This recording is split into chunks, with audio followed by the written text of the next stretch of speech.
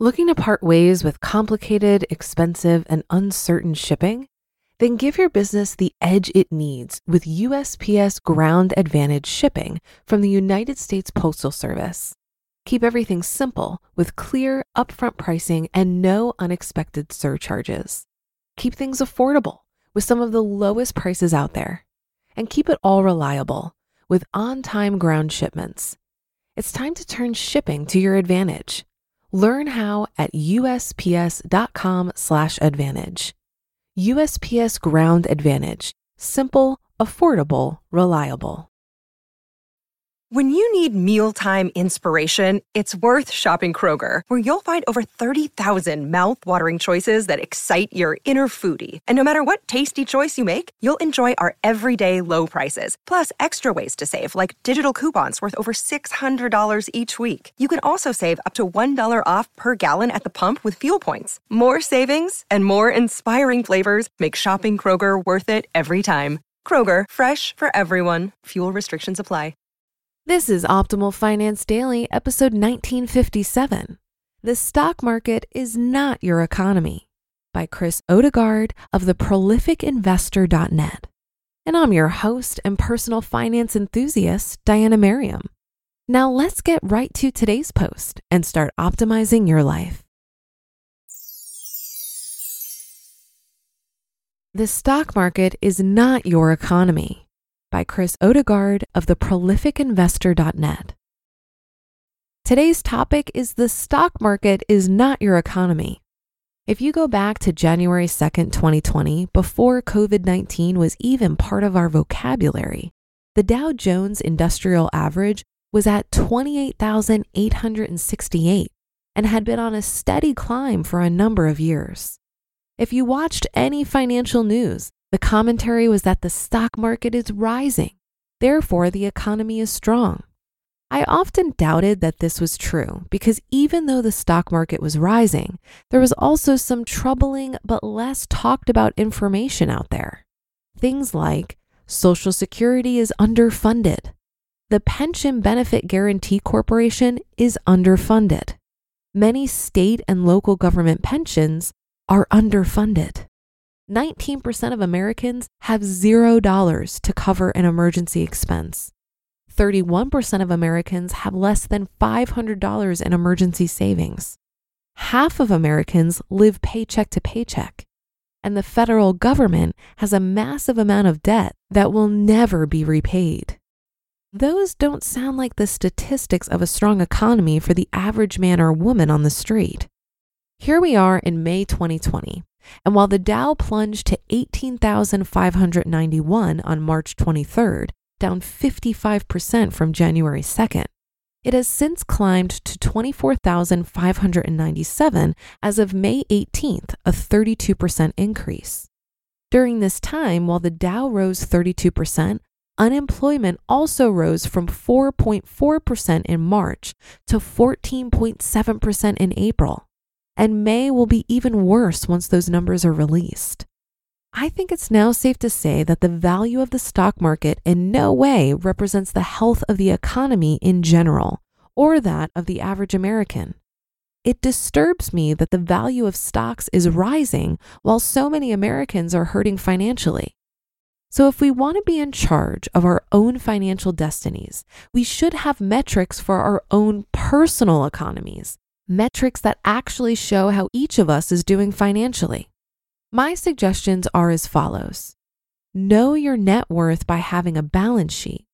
Know your monthly spend, the amount of your monthly bills. And know your monthly cash flow from investments. Number 1, net worth. Create a personal balance sheet. Everyone should have a personal balance sheet. This is like a report card for your finances. A balance sheet is simply the value of your assets minus the value of your liabilities. Assets are things like stocks, bonds, mutual funds, patents, copyrights, trademarks, and investment real estate. The result of your balance sheet, assets minus liabilities, is your net worth.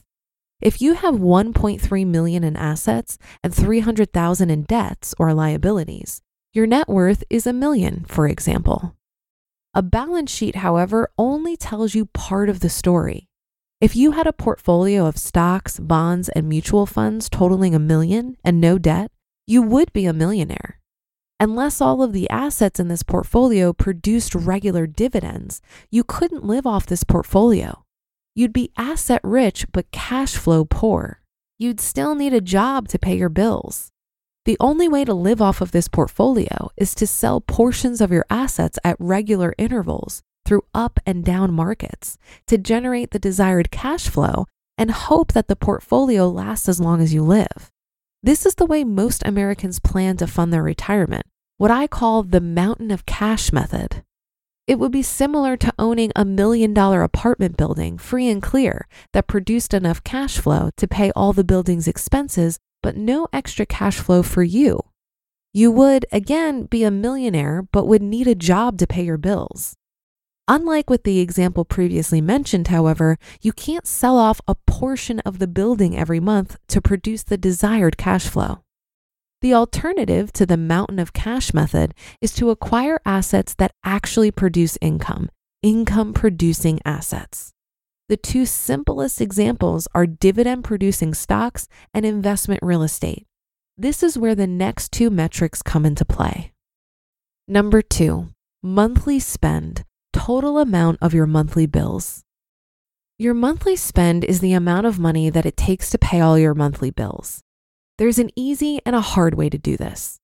The hard way is the bottom-up method, where you keep track of all of your expenses during the month and add them up. The easy way is the top-down method. If your net monthly pay is $7,000, what's left after taxes and Social Security, and of that $7,000, you save $1,000 and spend the rest, your monthly spending is $6,000. Hold on, we're going to use this number in the third metric. Number 3, monthly cash flow from investments or passive income. What is passive income anyway? According to Investopedia, quote, passive income is earnings derived from a rental property, limited partnership, or other enterprise in which a person is not actively involved, end quote. Unlike active income, which is the type you earn on the job when you trade your time for money, passive income is the kind that just comes in the mail, or today gets automatically deposited in your bank account every month. Passive income comes from dividend-paying stocks, royalties from patents, trademarks, and copyrights, and investment real estate. Here's the big problem. If you've been following conventional wisdom, you might not have any assets that produce passive income. Acquiring these types of assets isn't advertised on television, radio, or social media because they're not an easy source of assets under management fees for stockbrokers and financial planners to suck out of your portfolio. Don't worry. If you don't have any passive income, now is as good a time as any to get started. Why is monthly cash flow so important? Because as soon as this number equals or exceeds your monthly spend, you never have to work again, regardless of whether you're 35, 45, or 55 years of age. You've achieved financial independence and freedom. Passive income equals monthly spend equals financial freedom. The bottom line is, if you want to make work a choice instead of a necessity, you need to know the state of your personal economy by having a balance sheet, knowing your monthly spend, and knowing your monthly cash flow or passive income. And if you don't have any assets that produce passive income, I suggest you shift your investment philosophy and start acquiring some. Limited partnerships and investment real estate are how I've chosen to supplement things like pensions and 401ks.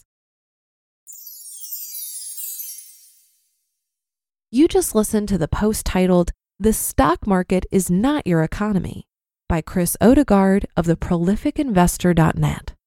For a lot of people, it can be stressful and confusing to manage their finances. Even I used to feel this way when using different finance apps. But then I tried Monarch Money and everything got so much easier. Maybe you're saving for a down payment, a wedding, a dream vacation, your kids' college. I found that Monarch makes it so easy to help you reach your financial goals, whatever they are. I definitely wouldn't be able to allocate my finances or plan as clearly without help from Monarch. In fact, Monarch is the top-rated all-in-one personal finance app. It gives you a comprehensive view of all of your accounts, investments, transactions, and more. Create custom budgets, set goals, and collaborate with your partner. And now get an extended 30-day free trial when you go to monarchmoney.com/OFD. After trying out Monarch for myself, I understand why it's the top-rated personal finance app.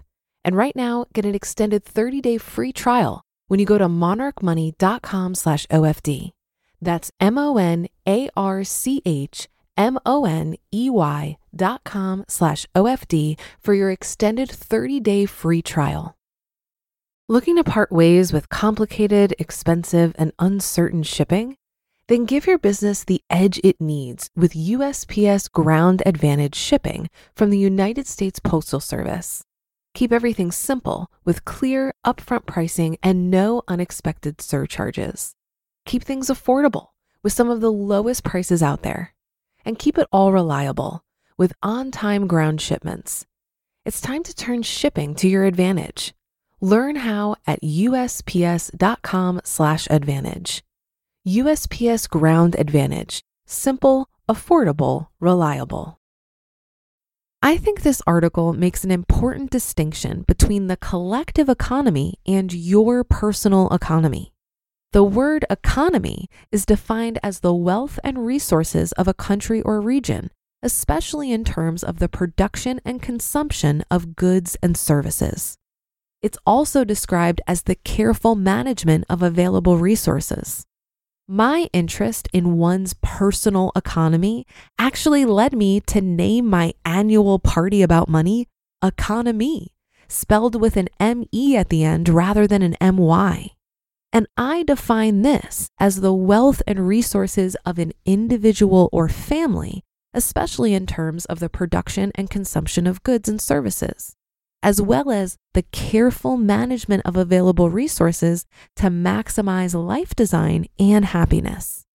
While we're certainly affected by the larger collective economy, we have the most control over our individual economy.